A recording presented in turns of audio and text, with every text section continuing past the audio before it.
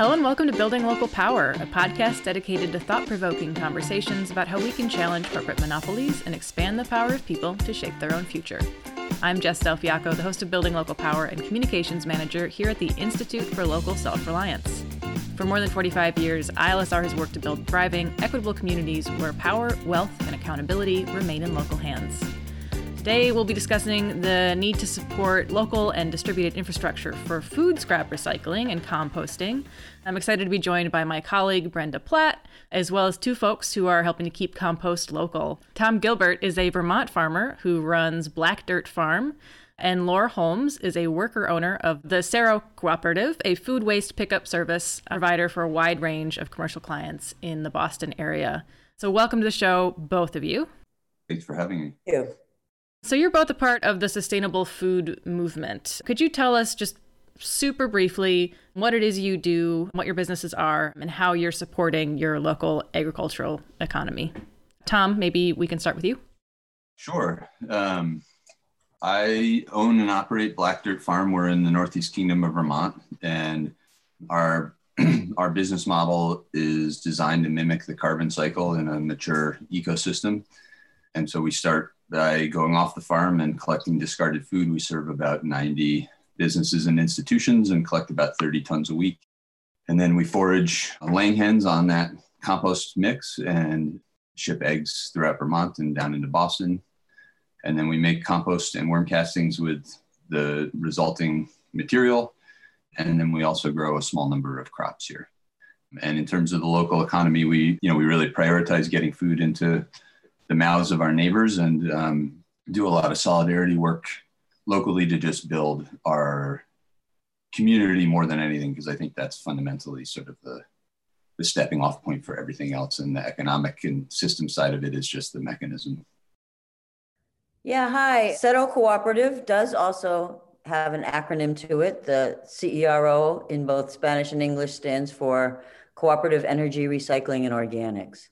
So we started our organics hauling business, which helps businesses, commercial entities, larger and smaller, learn how to source, separate, clean, compostable material. And then we provide this, so we train folks and educate as to the importance of that. And then we help them set up for service. We provide anywhere from daily to weekly to on-call pickups of compostable material with our fleet of 4 trucks. And we transport that material both to local farm-based windrow composting facilities and to dedicated farm-based anaerobic digesters. Dedicated meaning that they only process yard, food, and animal waste, as opposed to the big digesters you see that also process wastewater. So we're a highest and best use business. And that's a lot of reason why customers who work with us choose us, as well as for being big service. As far as the economy, our business was built by folks, grassroots leaders in our Black and brown communities who have been most impacted by environmental injustice, as well as economic injustice and other forms of oppression. And they, decided they wanted to build a business. They wanted it to be worker owned, to establish good, dignified, green collar jobs, we were calling them back at the beginning, ways that people in the community could make a decent living, even have the opportunity to own businesses or be part of owning cooperative businesses while improving the sustainability and environmental practices in the community. And have very quickly seen how that's part of a local circular food economy in the most literal sense. I described how we deliver the compost out to the farms. Well, in the growing season, like now, once we dump the food scraps into the compost piles and wash out the truck, we're often reloading that truck with composted soil products that we bring back to the city to support urban agriculture.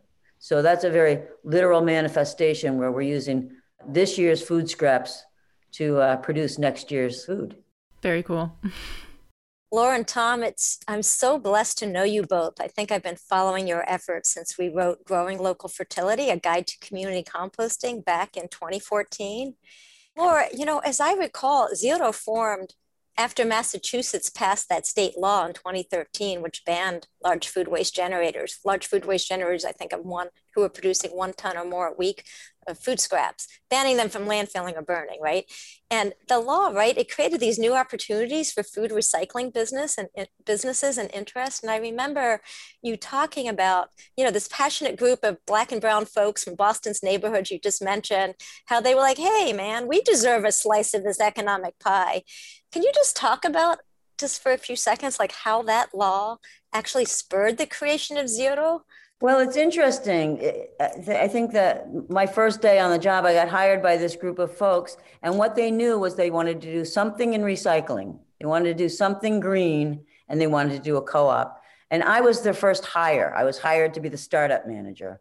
And on my first day on the job, I went to a zero waste workshop with Ruth Abbey and Gary List and folks that we all know well as being the international experts on all this stuff. And at the same time, they were announcing Massachusetts DEP food waste ban, which was to take effect in 2014. This was the fall of 2012. And we were just looking for what would be this recycling thing. And it was at the same time that the market was starting to fall out of the other commodities because our single stream recycling was giving us such crap. So I was having a hard time landing on something. And as soon as we learned about the food waste ban, we put all our effort, and before long decided, you know what, this is just all we're going to do. And we're going to get really good at it.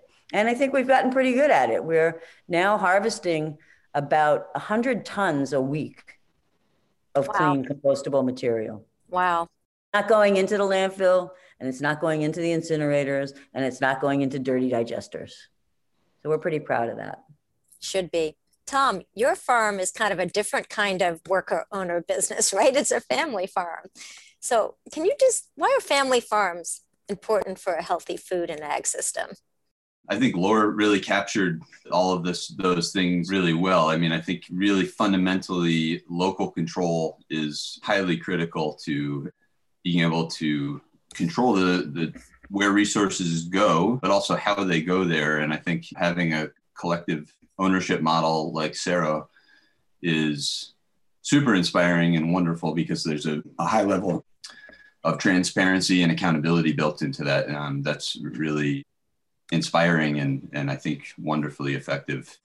I think a family farm model is a alternative structure to that can capture many of those things, especially if you put your focus on them. But it would be easy also to miss some of those outcomes as well. But for us, we put a lot into our local economy in general as a family, both through the farm, but also as participants. And I think if we're really hoping to manage resources effectively, to capture their full value for the community, but also to address issues of white supremacy and gender violence and all of these other aspects of society that we don't think of as necessarily purely economic issues, really at the end of the day, all of that work boils down to relationships. We need to build currencies of trust that allow us to act in solidarity and allow us to build out economies and communities that have really clearly articulated values. And I think that's the most powerful thing is we do so much work with all sorts of partners, other small farms, nonprofits, schools. And the more we interact on a personal basis and the more we really should establish shared values, the more we can define those goals. And the challenge with the way that some of these systems and markets are starting to industrialize is those entities that are coming in, say, from out of state to take resources again back out of state, for instance, they're never going to be at the table in the local conversation, and they're never going to be part of figuring out what is best for the community. And I think that all of these things come down to building intrinsic economies where the people who live with these systems ultimately are the decision makers about how best to utilize them and making sure that the benefits of those things are spread widely. I think local control is an important thing, and having lots of small operations involved means we get to, decentralize that and distribute the benefits. Well, here at the Institute for Local Self-Reliance, we couldn't agree with you more on that point about local control. And you're not the only farmer doing this in Vermont. Talk about some of the other farmers you're working with. What's the landscape in Vermont for creating kind of this local economy and healthy, sustainable food system? Because what's happening, we're going to get into the developments, as you mentioned, with resources leaving the state. But right now, leading up the last few years, you've been building to something else in Vermont, right? Right. Yeah, I think one of the things that I'm most inspired about is we really have a culture of mutualism, and there is incredible information sharing and a lot of lateral trust and solidarity. And so I think ultimately what we benefit from is having more than just sort of a constellation of or random businesses here and there doing great things, but we really have more of a constellation where the dots are getting connected and you get to fill in a bigger picture than any one individual operation would otherwise get to do. So around here, for instance, we formed the Center for an Agricultural Economy in 2009 and are really just actively building out all the infrastructure in all the gaps in our highly local food system of 7 towns. So that's everything from food processing space to distribution to trainings for farms and food processors and food justice work. And then between the farms here, we have just such a wonderful community of growers and composters and processors that there's just an incredibly open environment that is not based on competition and is based on that premise that all ships rise and sink together. And so we do a lot of information sharing. People are, somebody figures something out, whether it's on something ultimately sort of banal like workers' comp. And instead of sort of hoarding that information and building intellectual property, really there's a sort of a notion that knowledge is part of the commons and that we all will benefit from it. So I think we have all sorts of wonderful aspects of that. Laura, in Massachusetts, you're not the only community-based composter operating there. Are you finding similar sharing in your network? Yeah, I think we do. I have tried to formalize this in fits and starts of bringing together community composters in our area to try, primarily in the interest of kind of building power, us against all the big industry people. And we're tiny, even together, we're a tiny bit of the market. But so we do share, we do consult one another, but we also compete. And we're often pitted against one another in the contracting process. So I'm not going to say we have it figured out. I think it's challenging. There's certainly, I think the bottom line for all of us is that there's plenty of work to go around, mm-hmm. and that there's much more for us to be gained by working together for the best kinds of policies. But not all community composters are the same either. Some of them are starting to get kind of maybe not necessarily bought, but partnered up with some of the others in the industry. And so we can't really just assume that because we're small composters, we all feel the same way about stuff. I'm just being real.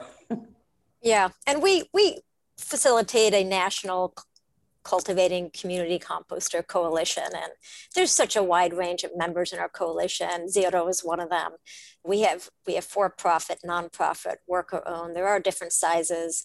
And Tom, what you described about sharing information, Laura, you're in one particular market area, and there's a lot of you, and I can see where you compete. But nationally, we're really seeing a lot of sharing of information among our members to lift everybody up. But, well, if I can just add to that, Brenda, in fact, through your network, your national network, we've started a smaller group conversation among the ones that are worker-owned co-ops and more interested in solidarity economies and that kind of stuff. And we share information freely with one another that we might not with others in the group. So the network actually not only helped us find each other, but helped us kind of understand those forces better. All right. So let me ask you something just about what do you see as before these more recent trends. We'll talk about this with the industry, larger scale facilities kind of siphoning off, talk about competition, right? Siphoning off some of your clients and the materials that you were handling before these new trends started happening. Were you experiencing growth? Were you like getting more clients, getting more material, producing high quality stuff? What was that looking like? And Tom, let's start with you. Yeah, you asked Laura about the Massachusetts ban on organics going to landfill. Vermont has a similar ban. And so I was in the market, not under the Black Dirt handle, but otherwise, we were having to fight for elbow room at the time. And we were mostly competing with trash haulers at the time, not necessarily other food scrap haulers. But then with the passage of the law, it really did open up the market and we saw tremendous growth very quickly. We're not a growth-oriented business. So our whole premise is to sort of grow as necessary, but not beyond necessary. But that's a hard place to hold in a larger competitive market, especially when you're talking about not the local farms that I was describing before, but multi-state and multinational companies. But the market for us in the last several years, since the state opened things up for deep packaging, has shifted quite a bit. And while we have lost tonnage. In a very quick period of time, we lost 30% of our tonnage in several months, which was very challenging for us as somebody who operates with sort of just enough, but no more type mentality. We've since been able to make up the tonnage, but the challenge for us is that with deep packaging, which I guess we'll talk about a little bit more in a little bit, we lost all of our major scaled generators. And so as Laura knows, and anybody in this business, economically, it's way more profitable to service a larger business like a grocery store than a school that's just going to generate a single 48-gallon tote. And so we've maintained our customer base and made up the tonnage, but we're servicing way more small stops. So for us, the biggest issue has been a dramatic decrease in our efficiency. So unlike Cerro, we're in a rural market and everything is very spread out. And so if you're having to drive miles just to go get one tote, it takes us at a grocery store 1.5 minutes per container, whereas a single tote school, it takes us 3.5 to 5 minutes per container. And you can't make that up in a day by swapping a 30 tote stop out for a 1 tote stop. So our numbers are pretty steady, but our efficiency and our margin and have all gone down, and our margin or our costs have gone up dramatically. Well, actually, let's talk about what is a depackager, and how is that hurting your business? What is happening there with this depackaging facilities? Well, okay, so I'll talk about depackaging. Really, depackaging is really more of an indicator of the larger problem, and it has an acute impact. But the bigger problem is really a laissez-faire attitude towards markets and regulation, and this sort of tolerance for contamination that we seem to have a cultural bias towards. So depackagers are machines that separate food material from their packaging. And they are used as an alternative to what's called source separation, meaning the separation of compostable materials from non-compostable materials at the point where it's generated. And these machines are totally impressive in what they can do. I mean, it really is an impressive thing to be able to take pallets of tomato sauce and dump it in a hopper and have it crush everything and separate it. But they also result in, especially with filmed packaged materials versus, say, cans, they do result in those organic materials getting contaminated. And so it's an inherent downgrade of the material. So what's happening right now in Vermont is that stores that were source separating for over a decade are now just throwing all of their materials in a bin with the packaging on it. And so materials that previously didn't have plastic in them now are guaranteed to have, say, 1% plastic in them. And as a side note, the other irony is that in this sort of effort to make recycling and composting easier, we're taking a stream of material, some of that packaging that was being recycled, and we've now downgraded it to the point where it's either being incinerated or it's going to much lower value recycling markets. The biggest challenge is that not only does that offer a level of convenience that we can't and don't really want to compete with, but it also puts us in a position where we start operating out of fear that our standards for source separation are too high, and that when an alternative contract offer shows up that says, oh, you don't have to meet any standard, you can just unthinkingly throw everything in one bin, most grocery stores, even a smaller local grocery store, is going to find that attractive. It's just a little less work. And so what it does is it starts downgrading the overall market and changing what the baseline for that market is. And it starts saying that the norm is contamination and source separation is an added hassle. And if the thing that we do to protect soil becomes an added hassle, then it gets externalized in the market. And suddenly the issue isn't a market for services. The issue is market for tolerance of contamination. Before we get to our next question, we're just going to take a short break. Thanks for listening to Building Local Power. If you're enjoying this conversation, I hope you'll consider heading over to ilsr.org/donate to help support our work. Your donation directly supports this podcast and helps us get great guests like Tom and Laura, and it supports all the work we do here at ILSR. Visit ilsr.org/donate to make a contribution today. Any amount is sincerely appreciated. Now I'll turn it back over to Brenda. On top of the contamination issues, which I think are serious, microplastics in soil is growing, and plastics in general, we know, are such a huge problem for the environment. But it's also this notion that the companies that can handle this mixed waste, they're large. They're industrial. They've big capital investment. They're not local. They're often out of state. So, you're privileging by not enforcing in Vermont, by not enforcing the source separation requirements in the universal recycling law. The state is inadvertently privileging large-scale industrial sites that are outside of the state. And then you're losing this whole thing we've been talking about the benefits to local farmers and the local economy. And Laura, you're facing the exact same thing in Massachusetts, right? So how are you losing your clients because of the same thing happening? What's happening in Massachusetts? Yeah, Tom gave a really great explanation for sort of what it is, and that's essentially a universal explanation. I can add a little context for how it plays out for us. So, for example, we have a couple of our larger contracts with big grocery stores. I won't name them, but this grocery store got approached by our competition, and I'll circle back to why this is so important in terms of policy and definitions efforts, is that someone went to our grocery store and said, you could capture 20% more of your organics if you just change out what you're doing now, stop source separating, just put it all in a dumpster, just like Tom said. Put everything in. We'll take care of it. We'll separate it. And greenwashing that. In other words, I can't even blame the customer because the customer is saying, isn't this great? I'm going to boost my compost diversion by 20%. And we're going to say, no, actually, you're going to increase your trash diversion by 80%. I mean, and we've been really trying to do some education and say to them, look, we understand you want to capture more organics. If you insist on doing some depacking, will you also consider sustaining the clean material that you've got? Let us keep on doing that for you and handle the other in another way.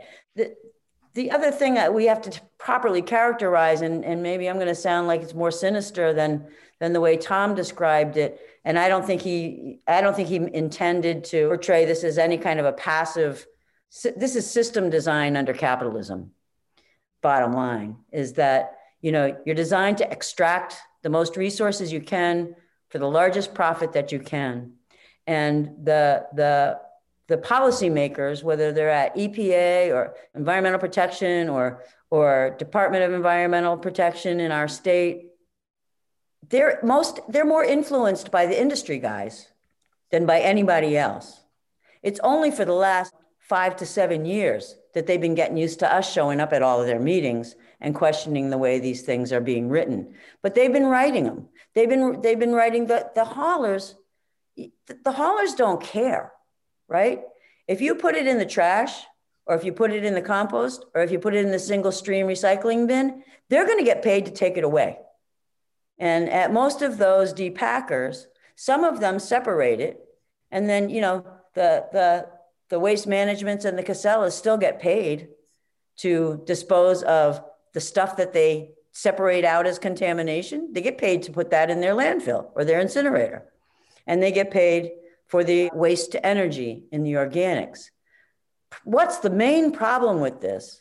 Not only are they building depackers with state grants, right? So these huge profit-making capitalist international corporations that are exporting our resources are also reaping enormous profits, and they are, like Tom said, they're influencing the definition of what's what, to the point that they've convinced the Massachusetts Department of Environmental Protection that we have now excess capacity for processing the estimated 600,000 tons a year of organics to be recovered from the waste stream.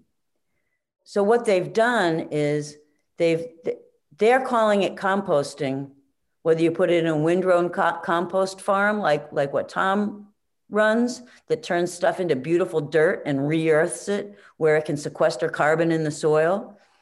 The depack stuff is either making that kind of material and a liquid effluent that's got tons of microplastics in it and spewing that through the soils. And who knows what we're going to be finding out about that years from now when people start growing extra limbs and stuff like that. Animals start showing up, not being able to have offspring and who knows what. I think about Love Canal and all those, unintended consequences are not being considered even at the places in the environmental protection space where they should be doing that. And so we have to fight really hard to say, this is not compost. It's not composting if it's got such and such contamination. It's not you're not diverting to composting if you're mixing the food waste with wastewater. What you're doing is you're turning compost into sewerage. You're not turning sewage into compost. And those toxic pellets that are in that digestate after they co-digest it with wastewater treatment is full of pharmaceuticals and all the toxic materials. I mean, we have scientists testify with us on this stuff all the time. Brenda, you've probably heard Laura Orlando speak about this stuff, and there's papers you might want to link to her work. Well, Laura, I'll just say, this is where local control and keeping it local and rooted in community and mission-driven operations and farmers who know how to protect the soil and grow healthy food is so important. When you give up corporate control to the system, whether it's the ag system or the recycling system, they're all about the bottom line and making money. It's not about what kind of community, what kind of neighborhoods, what kind of soils, how we want to live, what kind of food we want to eat. So this notion of keeping it small, ownership matters, scale matters, is just so critical. And it's really cross-cutting from whether it's ag or waste or other sectors.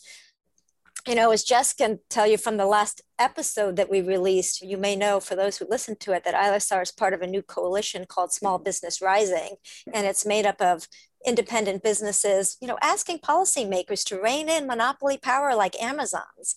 And something that we've noted in that campaign is that we don't necessarily need new legislation. We need to enforce existing, in that case, antitrust laws. So in our arena, and so Tom, in Vermont, are you saying that the state needs to enforce the existing laws, or do you think there are new rules that are needed? Or is it a mix of both?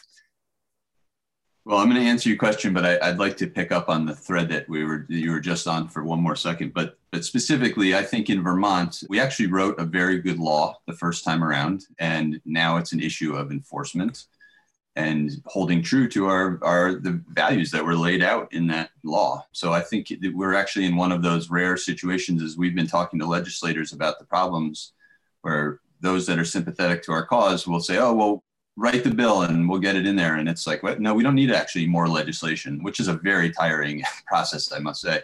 We really just need oversight. And that fundamentally over the years, I've spent 20 plus years in the Vermont State House, spending quite a bit of time on different issues. And the most fundamental threat to the democratic process, even in a very small, reasonably transparent state like Vermont, is the lack of feedback loops between the legislature and the agencies. And the biggest challenge that we face for all the things that you were just talking about, both Laura and Brenda, the single greatest element to all of that is the unspoken aspects of culture and bias that find their way into these things. And so the biggest problem is that at the agency level, for instance, I don't think that there is necessarily like malice at work. I think fundamentally it's just people bringing these cultural biases towards industrialization and a very sort of European idea of hierarchy that influences how we go about these things. And it's really a question of those sort of core unspoken ideas. And so I think that the biggest fix that we could be doing is fundamentally in the legislative process. I would love to see each state have like a value statement and have its 7 to 10 sort of core values, principles, like most religions have, and that every piece of legislation we have is tethered to one of those at least, and that we have a core, clear-eyed idea of how each piece of legislation is intended to reflect our shared values. And I think with those types of things in place, it would enable a review process that would allow us to better align with those things. I think between here and there, the structural thing any of us working on these things can do is just make sure that we are not failing to really name and articulate the details of those things within the legislation. So in the Vermont law, we have a hierarchy that very clearly states that here are the priority uses of these discarded food materials, and feeding people who are food insecure is the greatest priority above composting, above anything else. And the state has reinterpreted that as a menu of options. And to me and the legal counsel involved in this, it's quite obvious what the legislature intended, but relying on legal counsel at the agency to interpret these, I mean, these guys must be stretching before they show up to the meetings to figure out how to contort themselves through these loopholes that they're creating. And so, really what we should probably do at this point going forward is just add a sentence to our existing legislation that simply says, this is intended to direct markets and tell markets what to do, and put a very clear point on it. And related to that I just want to come back to, beginning with what Laura said, was prior to Sarah showing up at these conversations, only certain interests were in the room and at the table. And I think it ties into what you were saying, Brenda, which is, I believe in a certain idea of kind of liberation economics. I think that if we really want to chart the destiny of our communities, we need to own the economy we need to own the economy. And Amen. we need to, Amen. and that means, and all aspects of our communities. And so we really need to kind of radically re-inhabit our communities at all levels. And that means being on school boards, and that means being on neighborhood associations, and that means showing up at policy conversations. And we can't just be critics on the sidelines wishing it were different. Like, this is the battle that we face right now. And it sometimes takes place in very unglamorous, unromantic situations. It's not all happening on the street. And, when we fight out our values at some of these places where ultimate decision-making happens, it is the place that we begin to put a stake in the ground and say, here's the line, and crossing this line where you're having a negative impact on our community or on our soil going forward, that's the boundary. Like, we're not crossing that, and we can't fight that fight if we're not in those conversations. That's right. And I'll just say that I think a value that gets, overlooked or lost, that somehow we need to integrate both into the laws and the rules, but into the education and the activism we're doing, is this notion of not privileging large scale. We need to convince legislators that farmers and other small businesses that are rooted in community need to be protected. It's not just like, clean materials is important, source separation, all those things we're talking about, but we also need to integrate this idea of scale and ownership and small scale independent businesses. Small businesses rising need to fight for our place at the table and our place, our slice of the pie, and the rules and the regulations need to reflect that. So I don't know, we could, Laura and, do you have advice? That was great advice, Tom, about where we need to be. I think I've heard the saying, I didn't come up with this, if you're not at the table, you're on the menu. So we definitely, need to be there and in all these places. But do you have specific advice for other folks in other states? I mean, I'll just say this is not particular to Vermont or Massachusetts. It's a bill was passed in Maryland on the way to the governor's desk. New Jersey and New York State have similar bills, that is, bills requiring large food waste generators to not put their food scraps in landfills or incinerators. But the way the rules are being written, it really is privileging dirty facilities and mixed waste. So, and at the expense of supporting operations like yours, farmers and worker-owned cooperatives and independent businesses. So do you have advice for folks in other states? Laura, why don't we start with you? Sure. A lot of times people get in touch with me because of this food waste ban that Massachusetts was kind of early on in having this requirement for generators to source, separate, and compost material, right? So I say that now, source, separate, and compost material, and I'm just going to underline what Tom said. What you've got to do in your legislation and your regulation is define those terms very, very clearly and very, very carefully. Now, whether that's by doing, the hierarchy, which in Massachusetts, it's worked well on one end. In other words, it has worked very, very well to do source reduction for food waste and to do food rescue have done really, really well. That's great, but it hasn't done so great on the processing end of things. And so you've got to really, really define what's acceptable processing of this material. I don't care if you separate it, if you're just going to do the same or worse or other just as bad polluting things with the material. And the other thing that I have a little bit of resistance in me, even though I'm all about small is beautiful and small scale and local businesses and all that other kind of stuff, that does not mean we can't think about scaling this as a solution.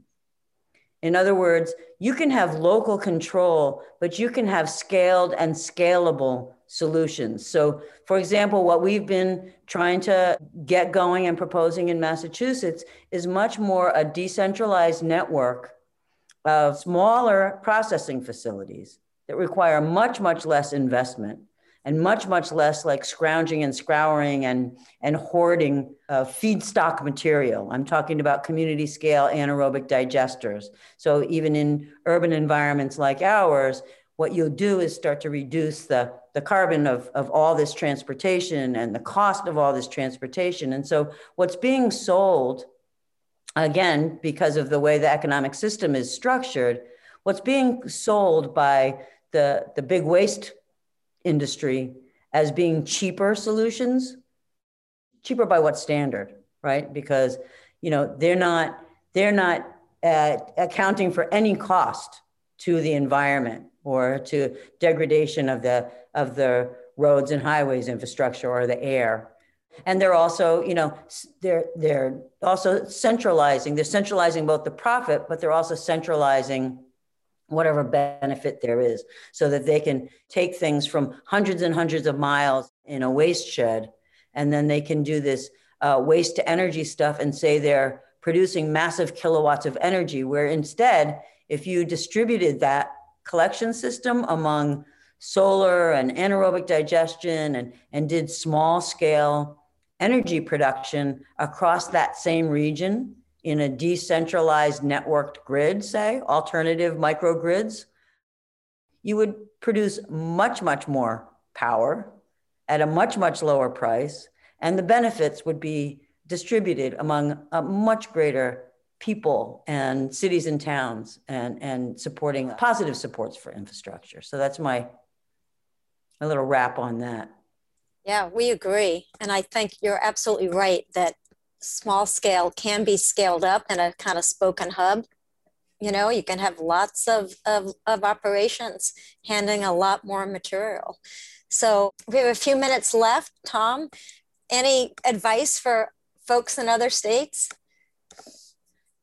I think that we, just fundamentally need to clarify what our vision for our society is. I think we're in this place where we have this sort of oddly agnostic approach to society, where we're bickering about even being a society, I suppose, on some basic level. And So long as we continue to sustain the idea that something like white supremacy is just sort of like a matter of personal opinion, and that it's somehow acceptable within a society to oppress a whole portion of the rest of society, like these fundamental ideas of what does it mean to be a group, you know?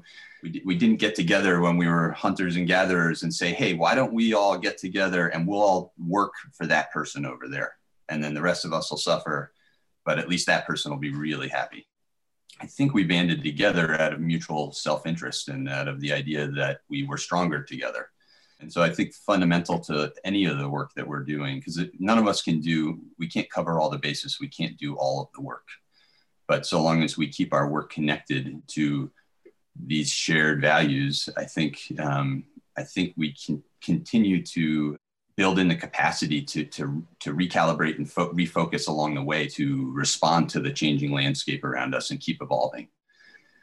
So I know that sounds etheric and kind of broad, but I really think the more we think of this as organizing and not just simply doing these one-off things, the more equipped we are to have the impacts of our work grow beyond our own capacity. I think that's the greatest thing, is just collaboration, clarification, and solidarity.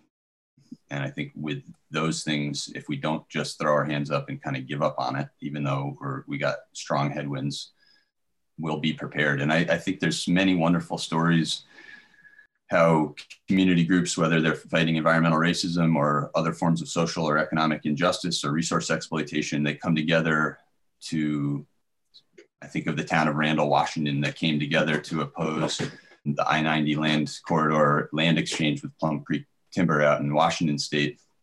And from that, a very disenfranchised, burnt out logging town, the opposition of a land trade that threatened to level their school from mudslides and destroy all the forests around them, emerged a community coalition of unlikely partners that's working to advocate for their own community. And you see this all around in rural and urban areas. And the minute a community starts organizing, it becomes so much more powerful and capable of things beyond single issue campaigns.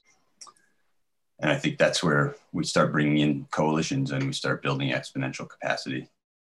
100%. Yeah, don't mourn organize. Fight. You know, we need to continue to fight for the world we want to live in, and that includes independent businesses, farmers, diverse and equitable communities. So keep fighting for the world we want to live in. And thank you all thank you both for the work you do to move us closer on that path. Very impressive. You guys are rock stars and rot stars. So well, thank you. I should just say, Brenda and Jess, you know, I think ILSR is a totally pivotal organization to all of this work. And before you and I ever connected, Brenda, I found ILSR in my early kind of coming up time. I was lucky for the people that I stumbled into, but I stumbled into Will Brinton and ILSR. And I think those are so it comes full circle, because I think, you know, we all need to stand on each other's shoulders and move information laterally, and that's movement building right there, you know, and so you guys play a totally wonderful and pivotal part of that whole equation. Thank you so much. So we feel the same way about you guys. So I think that's all the time we have today, right, Jess? Yep. Unfortunately, it feels like this conversation could keep on going, but thank you guys so much for joining us. And we are, just so listeners know, you can find a lot of the things we talked about, as well as more information about Laura and Tom's work, linked on the website for this episode. So thanks so much again. This was great. Thank you guys. All. Fun. Bye-bye.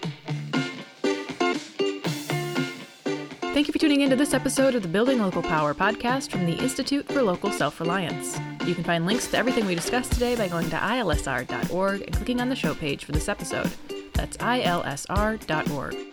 While you're there, you can sign up for one of our many newsletters and connect with us on social media.